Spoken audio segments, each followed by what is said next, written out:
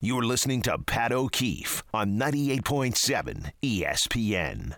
Shout out to our producers, Tom Bauer and Joe Leo, for the patriotic melodies on this 4th of July weekend. Hope everyone is enjoying. And thanks for joining us here on 98.7 ESPN New York. Yanks and Cardinals get going a little more than an hour from now in St. Louis. Yankees, I'd say they hit rock bottom 2 weeks ago on Sunday night when they were swept by the Red Sox in Fenway Park. Since then, if they win today, they will have won 4 consecutive series. They took 2 out of 3 at home from the Mariners, and then they took 2 out of 3 at home last weekend against the Rangers. They went to Oakland and took 2 out of 3, and they have split the first 2 games, both games of yesterday's doubleheader in St. Louis against the Cardinals. So you have Gerrit Cole on the mound against Jordan Montgomery. No Rizzo today in the lineup for the Yankees, the lefty getting the day off against the left-handed pitcher for the St. Louis Cardinals. So you have DJ LeMahieu leading off at third, Gleyber Torres at second, Stanton is the DH today, Harrison Bader is the cleanup hitter in center, IKF in right field batting fifth, Anthony Volpe up to sixth in the lineup, deservedly so. He's on a tear right now. He's at shortstop, of course. Jake Bauers at first base, Jose Trevino behind the plate, and Oswaldo Cabrera in left field for Gerrit Cole.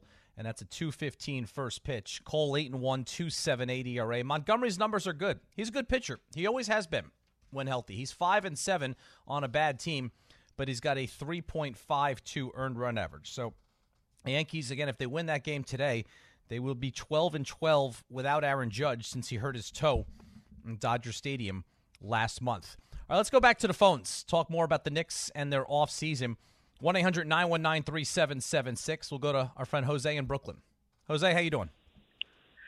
Hey, good afternoon, Mr. O'Keefe. Long time haven't spoken. Shout out to the company, and just wanted to chime in on the Knicks point. I do think that they did get better from the totality. You know, you give up Obi Toppin, it frees up a little bit of cap space where you can be able to sign DiVincenzo. You get 2 second-round picks. I thought they could have gone a little more, but hey, it is the NBA, and like what Stephen A. said earlier, they haven't really started Obi to really gave Obi the minutes to actually maximize his value. So the Knicks did put themselves in that pickle. And the issue, and I also love the idea of Pascal Siakam, and that's kind of the issue with Julius Randle and the catch-22 that we're in, because when we start to look for improvements, Siakam is the only piece that I can see is an upgrade for Julius Randle at that 4 spot, because everybody else is either a question mark or injury prone or may not give you the production that Julius Randle gives. And I don't know what Toronto is willing to take other than, because I don't think, Randle and Fournier and a couple of picks are just going to get that done. So, we'll see what happens. I'm hoping that the year plays out well for, the Knicks, and hopefully they can, be as competitive as they were last year. Jose, thanks for the call. If they were to make that trade, I would prefer Randle to be, the quote-unquote centerpiece of that trade. And if Randle's the centerpiece, let's be honest, the picks are going to be the centerpiece. If I'm Toronto, and this is even, I know RJ Barrett's from there, but this isn't even has anything to do with this. It would help. It would be a nice bonus. But if I'm Toronto, I'd rather RJ Barrett as the centerpiece of a trade plus picks. You would need, whether it's Randle or Barrett, you would need at least another one of the young players. Quickly, Grimes, Mitchell Robinson. If it's Randle instead of Barrett in the trade with a young player, with Fournier to get his salary off the books for the Knicks and send him out as an expiring contract. Getting rid of Randle will require, I think, you giving away more draft compensation than getting rid of Barrett. I think because of the age of Barrett, I think because of the contract of Barrett compared to the contract of Julius Randle, I think Barrett is a more valuable commodity right now than Julius Randle. Siakam is he's the obvious upgrade at the power forward position over Randle, but there's other upgrades at other positions in the NBA. For example, at the center position. And I'm talking about the center who's in Philadelphia right now. And that's the interesting thing that you have to keep an eye on with this James Harden trade. Now, earlier this week, when Harden opted into his contract, which you never know what this guy's going to do. God, he opted into his $35 million contract player option with the 76ers that everybody just assumed he was going to opt out of and go for a long-term extension, either with Philadelphia or go back to Houston. But he opts in and then demands a trade. And I believe, if my math is correct, let's see, Houston 2 years ago, the Nets, now in Philadelphia. Yep, that's 3 years in a row with 3 different franchises that James Harden has now requested a trade. And the 2 teams that were immediately reported to be kicking the tires and poking around James Harden in a potential trade with Philadelphia were the Clippers and the Knicks. And let me be the 573rd person to go on record and say the worst thing the Knicks can do is add James Harden to their foundation right now. That's literally the worst thing they can do, because I just spent the last 20 minutes describing where the Knicks are as a franchise. And where the Knicks are as a franchise is they're a regular season team. And they are led in part by a regular season player in Julius Randle. And they're at the point now where the upgrades needed for the Knicks are to make them a better team in the postseason. And you're going to bring in, at 34 years of age, a guy who statistically is one of the worst postseason performers in NBA history relative to his production during the regular season. James Harden essentially is a better, older Julius Randle at a different position. But what are the knocks on Randle? He's ball dominant, and he dribbles too much, and his production dips in the postseason.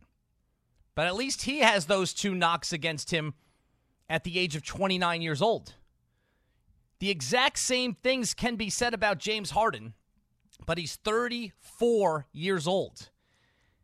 And while I have said that I have seen enough of a sample size of Randle in the postseason to know that I don't think he's the answer long-term for the Knicks in a postseason spot, in that prominent of a role on this team, based on the 3 playoff series I've seen him play so far. Think about all of the years and all of the series of evidence we have that James Harden is not that guy. So, Harden as a trade candidate to come to the Knicks, I think you can't find a worse idea. Now, ESPN NBA reporters Tim McMahon and Brian Windhorst on Windhorst's Hoop Collective podcast debated that potential trade. I think Harden to the Knicks would be a poor fit, a bad idea, and the subject of intense internal debate before it happened. I don't think you can rule the Knicks out. I know that it doesn't look and make as much sense. I don't think you can rule them out. No, I'm not saying rule them out. I just don't think it would be wise, and I think it's something that I don't believe there would be a consensus within the Knicks. Well, think about where the Knicks are. The Knicks were a 5th place team last year. They did beat the 4th place team. Philadelphia in front of them is now shaking a little bit. We'll see where they're at on the other side of this. They could end up on the other side of this and being in good shape.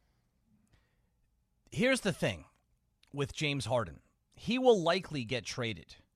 The Knicks don't want to be the team that trades for James Harden, because doing that would actually be in opposition to how Leon Rose has conducted himself as this team president so far. It's been 3.5 years since he's taken over the franchise.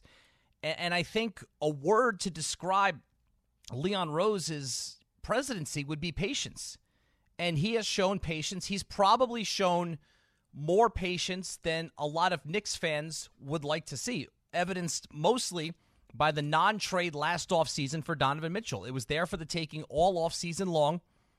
Rose didn't want to give up what Utah was asking for. And then they sent Mitchell to Cleveland. And for a while, that looked like the Knicks had really missed out on an opportunity. And the book is not written or closed on that trade. But so far, 1 year in, it would appear that Leon Rose made the proper decision in holding his treasure trove of assets for another potential trade down the road. Somebody better, somebody a better fit. And Cleveland showed last year, and specifically Donovan Mitchell showed last year with Cleveland, he's not, the missing piece to bring a team on a long playoff run. I mean, Donovan Mitchell joined a Cavaliers team that had an all-star point guard in Darius Garland. It had an all-star center in Jarrett Allen, and it had a young up-and-coming power forward in Evan Mobley. And then you add Donovan Mitchell to that mix, and they couldn't even get out of the first round.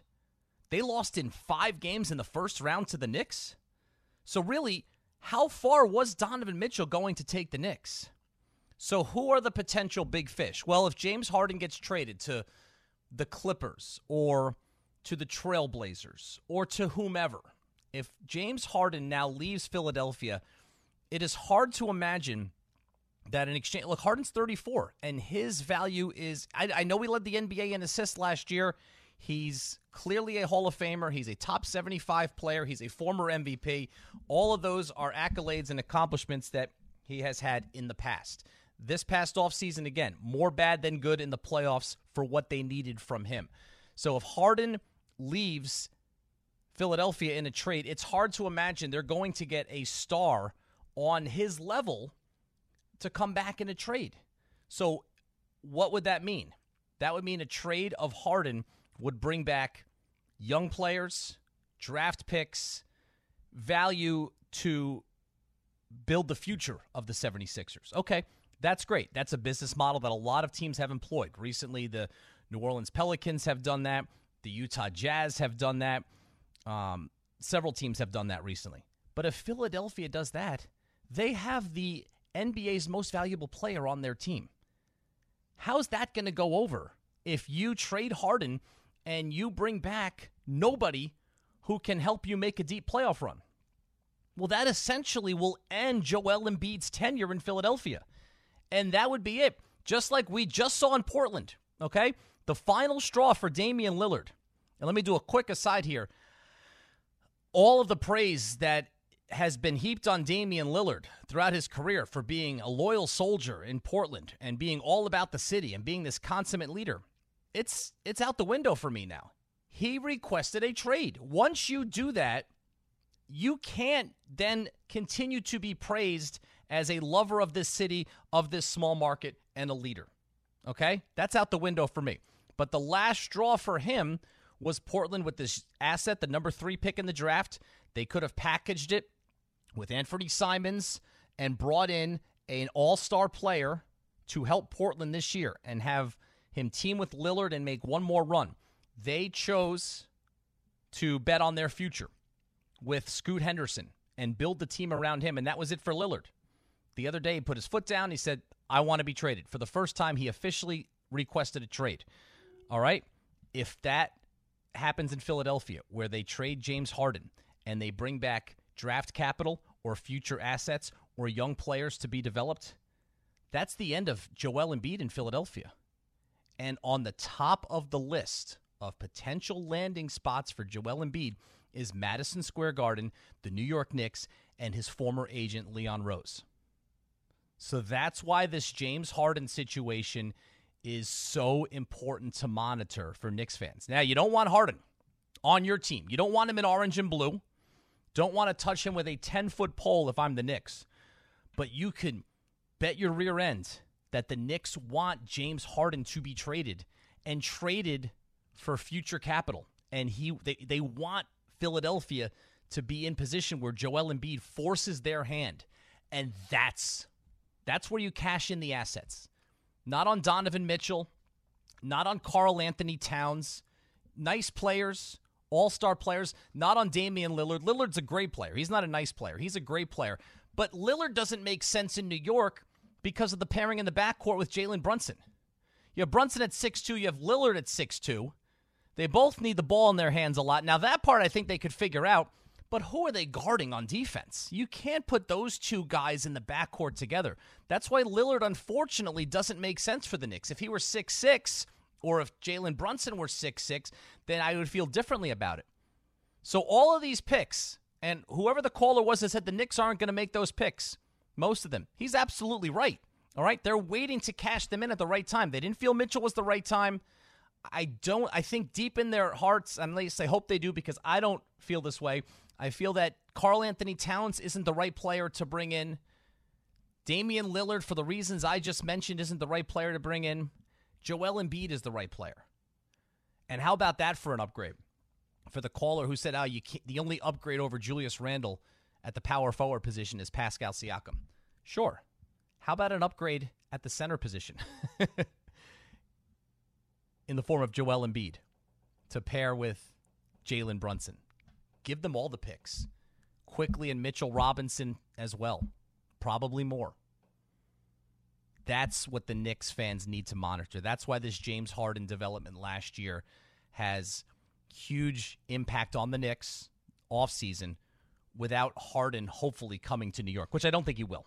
I think it was reported by Woj, and when Woj reports something, and Windhorst always seems to know things too. The only reason I can't get on board with the Knicks being in pursuit or a suitor for James Harden is because they haven't operated that way in this regime.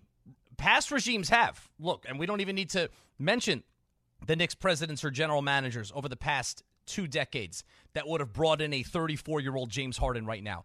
But Leon Rose has not operated that way. And I don't think at this point for this player he's going to reverse course and pull off a trade for James Harden. But I do think, and maybe he's trying to force the hand of another team for them to pull off a trade for James Harden, because I think a trade of Harden out of Philadelphia, I think it gives the Knicks a pretty good shot at landing the star player that we've been waiting for in New York. Whew. I'm going to go back beyond Carmelo Anthony for that one in Joel Embiid. Pat O'Keefe on 4th of July weekend, 98.7 ESPN New York.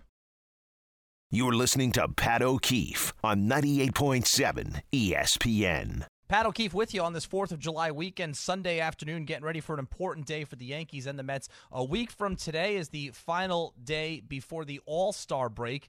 So what kind of position will both of the New York baseball teams be in by then? Yanks have done a good job holding the fort without Aaron Judge. Today he will miss his 24th consecutive game. They are 11-12 during this stint without him, and the Yanks are 46-37 overall, taking on the Cardinals in St. Louis. The Mets are the exact opposite, 37-46. Not completely out of it, but they better start getting hot soon. Otherwise, time will run out on this season that had so many expectations. And speaking of expectations, what should the expectations for the Knicks be this offseason after their surprising run to the second round of the NBA playoffs? That's what we're talking about largely this afternoon as we head back to the phones and bring in Buddha in the Bronx. Buddha, what's going on, man? Hey, Pat, nice to hear you on the radio, man. Always enjoy your perspective, man. It's been a minute since we had a chance to chat. Appreciate it, Buddha. All right, listen, now that being said, Pat, I got a Kia Telluride and I got a Subaru Forester. I have the same chance of trading them in for that new Hummer with the parallel wheels that the Knicks do for getting Siakam with a deal that includes Julius Randle. I mean, there's no market for him in the NBA. Part of it's his fault with his behavior and his stubbornness, but also part of it is Thibodeau's fault. You know, he doesn't hold him accountable as he does with some of the other players. And, the ball, when it goes to him, he's a black hole, and he's a first and a third quarter player. He's not a fourth quarter player, and we know he's not a playoff performer. So, I don't see them doing that deal in any way. I'm not saying you can't get Siakam. I think, like the caller said, I don't think you have to give as much as the guy said, but I would think R.J. Barrett would have to be included in that mix. But there's more of an issue for me with the Knicks than just Julius Randle. And, I don't mean to bang on the coach. He's done a good job here of getting the team to be, a respectable team. But the question I have is, no matter which players that you acquire, what offense are the Knicks going to run? I mean, that ISO ball stuff is dead in the NBA. The league changed the rules. Thibodeau is a relic. He's going back to the 90s of that Knicks team where the NBA changed the rules because people across the country didn't like the way the Knicks played. So, if you're going to bring in different players, right, you're going to bring in more talent. The offense has to evolve. And for that to evolve, honestly, what I would think they would do is, I don't know if they would have to nudge him or discuss with him. I'm talking about the Knicks administration. He's got to put offensive specialists on that team to teach that team how to play offense. He teaches them how to play defense well. But the offense has to evolve. And in reality, that person that they would get, if the offense evolves to a point where, it's a very, good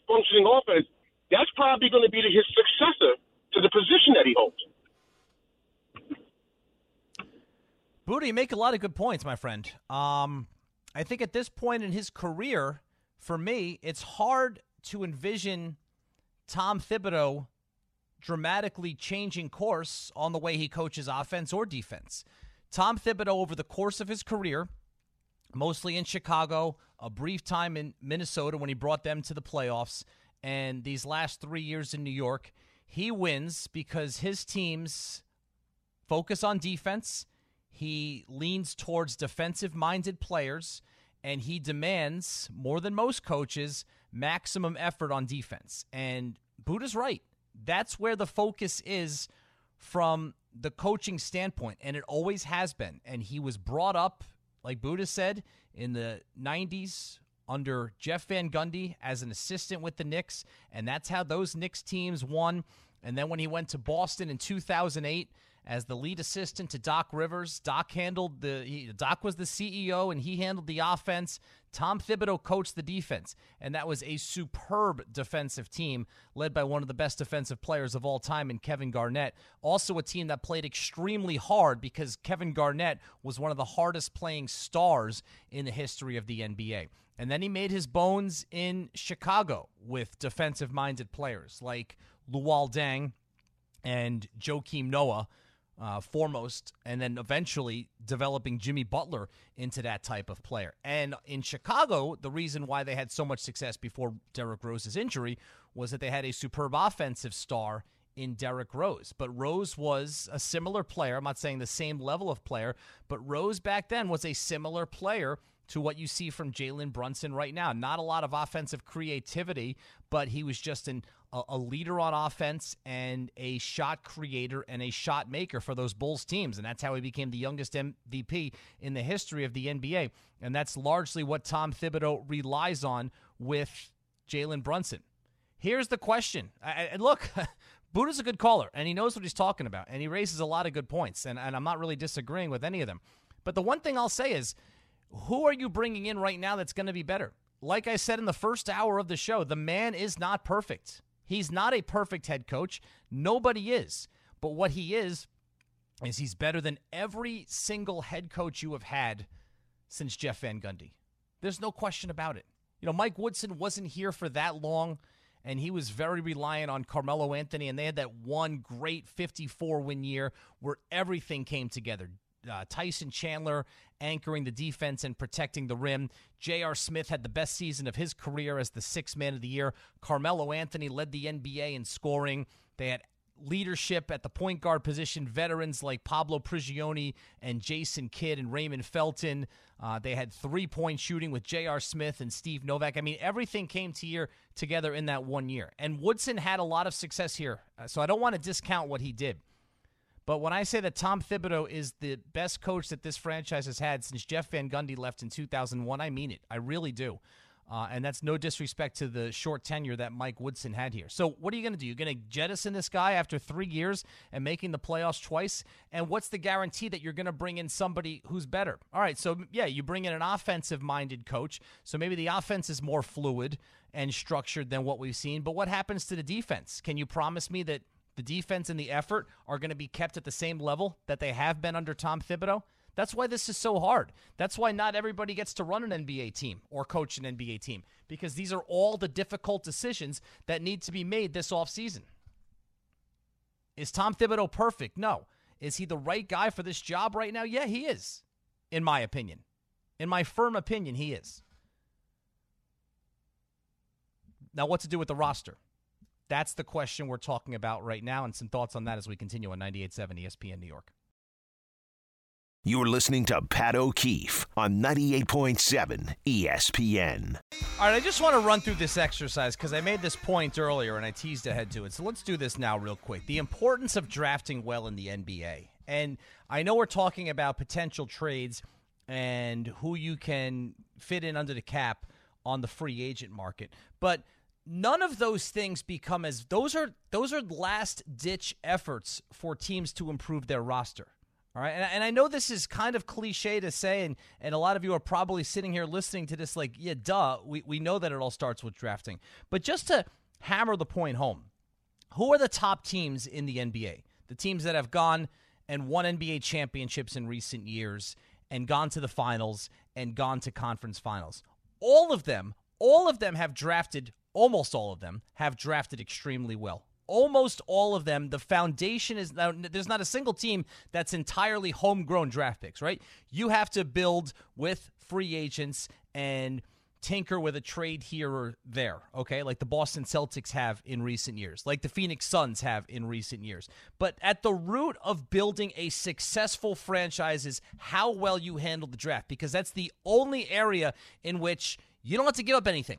It's already predetermined how much you have to give up for a player, all right? It's the slotting system for how much NBA rookies, if you're the first pick, you get a certain amount of money in salary for your first 4 years. If you're the second pick, it goes down a little. Third pick, it goes down a little, and so on and so forth. And it's not anywhere close to the amount of money that we've seen thrown around this week on the likes of Jeremy Grant or Desmond Bane. So the Denver Nuggets, the NBA champions, drafted Jamal Murray 7th overall. And Nikola Jokic 41st overall, which will go down as the greatest single draft pick in terms of value in the history of the NBA. They drafted Michael Porter Jr. with the 14th overall pick. Now, why were they able to pick Michael Porter Jr. and take a chance on him? Remember, in 2018, there were a lot of Knicks fans that wanted the Knicks to take a chance on him because he's a guy who, if he didn't have a back injury, probably would have been a top 3 pick in that draft. But there were a lot of health concerns about him. But Denver, because they had already drafted well with Jokic and Jamal Murray, could take a swing at Michael Porter Jr., and that has paid off. And then you had Christian Brown, a rookie this past year out of Kansas, was drafted 21st overall. Those are 4 of the 8 players who were in the rotation for the NBA champions. All right, let's move on. The team that they beat, the Miami Heat. And yes, I know they got Jimmy Butler in a trade, but the Heat have always seemed to be good. And the Heat have the added layer of this player development of undrafted players, several of whom have left the organization this week. Max Strus is one of them, but he's gone. Gabe Vincent is one of them, but he's gone. Duncan Robinson was an undrafted player, and he played an important role in the playoffs. But Miami gets Bam Adebayo, who, look, Jimmy Butler is in his own class, obviously, but Bam Adebayo is very close to Jimmy Butler in terms of importance to that team because of his interior presence. And they got him with the 14th pick. That means he was there for the taking. And then the next year they turn around and they get Tyler Hero, who I know wasn't a part of their postseason run this year because of the hand injury, but he's a borderline all-star. He's a 20-point-per-game scorer, and they picked him with the 13th overall pick. How about last year's NBA champions, the Golden State Warriors? Maybe the greatest example of setting up a dynasty through the draft and not high, first and second overall draft picks. Not when you pick Stephen Curry 7th overall, and then 2 years later you get Klay Thompson with the 11th overall pick. And then a year after that, you get Draymond Green in the second round with the 35th overall pick. And then you get Kevon Looney with the 30th overall pick. That is 4 of the 5 starters from last year's championship team drafted by the organization, none of them before number 7, and only 2 of them before number 30. The team they beat in the finals last year, the Boston Celtics. They picked Jason Tatum with the 3rd overall pick. Remember, Boston had the first pick that year when the Nets won the lottery, but had to hand their pick over to the Celtics because of the Kevin Garnett trade. Boston was in position to draft number 1. They traded back with the 76ers to number 3, knowing that they wanted Jason Tatum anyway, but knowing that Philadelphia would pick Markelle Fultz at number 1, and the Lakers wanted to get Lonzo Ball at number 2.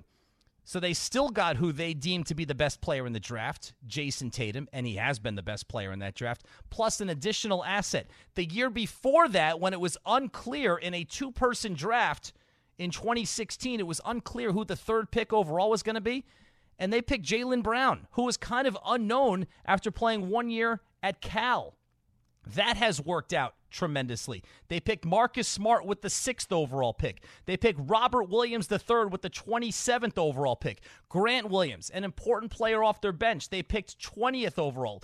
Continue to go down the line with the top teams in the NBA. All right, Milwaukee doesn't have a ton of players on their roster who they drafted, but the most important player was drafted at number 15. They were the team that took a chance on the skinny kid from Greece that not a lot of people knew about. And Giannis Antetokounmpo, the 15th overall pick, became a two-time MVP and one of the greatest players in league history. The 76ers, Joel Embiid, with his injury red flags and having to sit out his first 2 years in the NBA, they picked him at number 3. And then they picked Tyrese Maxey, who is trending towards an all-star level player in the backcourt, at number 21. And then the Phoenix Suns. Now, the Suns have been one of the best teams in the NBA in the last 3 years, but they've been very confounding, right? 2 years ago, they go to the finals and lose. Last year, best record in the NBA, flame out in the second round against the Mavericks. And then this year, they take the big swing on the Kevin Durant trade. It didn't work out immediately, but the book has not been written yet or finished on this era of Suns basketball. But everything for Phoenix, you could trace back to one draft pick. And it was getting Devin Booker, maybe the best pure two-guard in the NBA, with the 13th overall pick. And once you hit the lottery like that, and then a couple of years later, they earned the number 1 pick, and they took DeAndre Ayton, who, much maligned, yes, is still a top 10 center in the NBA. And then when you have a guy like Booker to anchor your team, it is very easy to fill in around him. Which brings me to the Knicks. And now we're fielding call after call after call about what the Knicks are going to have to give up in a trade for a Pascal Siakam or for a Joel Embiid. And how many years did we spend before Jalen Brunson got here last year trying to figure out what it would take to get a actual bona fide NBA star point guard to this franchise? We spoke about that for 20 years before it finally happened last year, and Jalen Brunson kind of fell in our laps. But this is where the draft is so important. 3 out of 4 years, and we'll start with the 2017 draft. And the Knicks picked Frank Ntilikina 8th overall. Okay? Donovan Mitchell went 13th to Utah. Bam Adebayo went 14th to Miami. The very next year, the Knicks selected Kevin Knox, 9th overall. The 2 next picks, number 10 was Mikal Bridges. Number 11 was Shai Gilgeous-Alexander. 2019, it was straightforward for the Knicks. They had the 3rd pick. Zion went 1st. Ja went 2nd. R.J. Barrett was the clear-cut number 3 pick. He has not been a disappointment. 2020. And look, this is a big part of our conversation today because it's about Obi Toppin having been traded for 2 second-round picks. The Knicks selected Obi Toppin at number 8.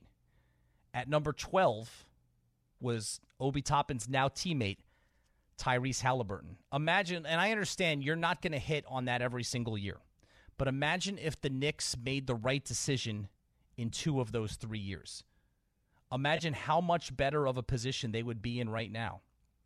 Then you wouldn't have to overpay for a superstar who has question marks. And that's the other part of this equation. Every single name that we've mentioned, there's no surefire slam dunk guy that you can bring in, including Joel Embiid.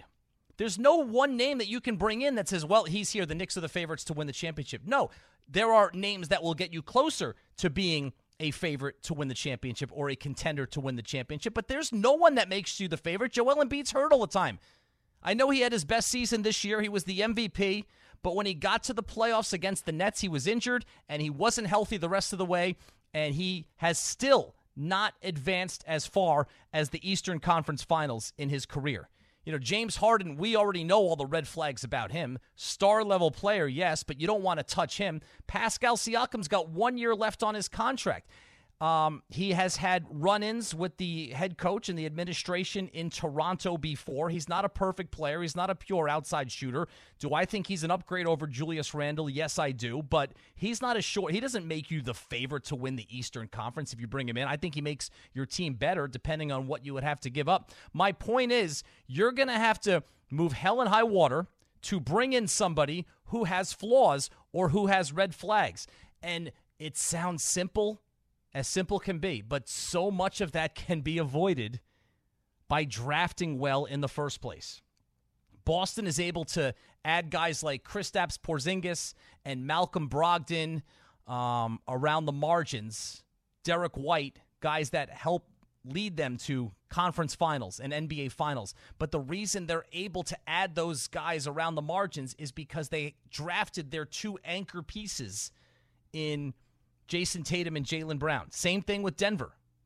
They drafted Jamal Murray and Nikola Jokic. So it's a lot easier to be attractive to a Bruce Brown or a Kentavious Caldwell-Pope, guys who can help push you over the edge to become a championship team. Same thing with Milwaukee. They had Giannis in place.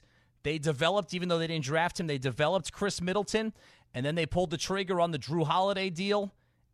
They bring in Brook Lopez, and next thing you know, you're an NBA champion. In each of those situations, it all started with the NBA draft. Now, the Knicks have made some good draft picks in this era, and for the most part, this administration of Leon Rose has been very solid in the draft. They've gotten some gems in spots where you don't normally find rotation players or starters. But the one name that we're talking about today, Obi Toppin, is unfortunately the one bad draft pick that they have made since they were here. And it's not all Obi's fault, but that could change so much as you're trying to build your franchise, which the Knicks are in the process of doing right now. We'll get back to the phones when we come back on 98.7 ESPN New York. You're listening to Pat O'Keefe on 98.7 ESPN. Just draft well, right? So much easier said than done. That'll solve all your problems. Just draft well. Okay, no problem. The ones that hurt were 2017 and 2018 because the Knicks had two swings. They could have picked Mitchell or Bam Adebayo. Instead, they go with Frank Ntilikina. In 2018, they could have gone with Mikal Bridges or Shai Gilgeous-Alexander. Instead, they went with Kevin Knox. I mean, those two really hurt. Obi wasn't ever given a real full shot here in New York. And I do think that among Toppin and Knox and Ntilikina, well, I was going to say I think Obi will be the best NBA player.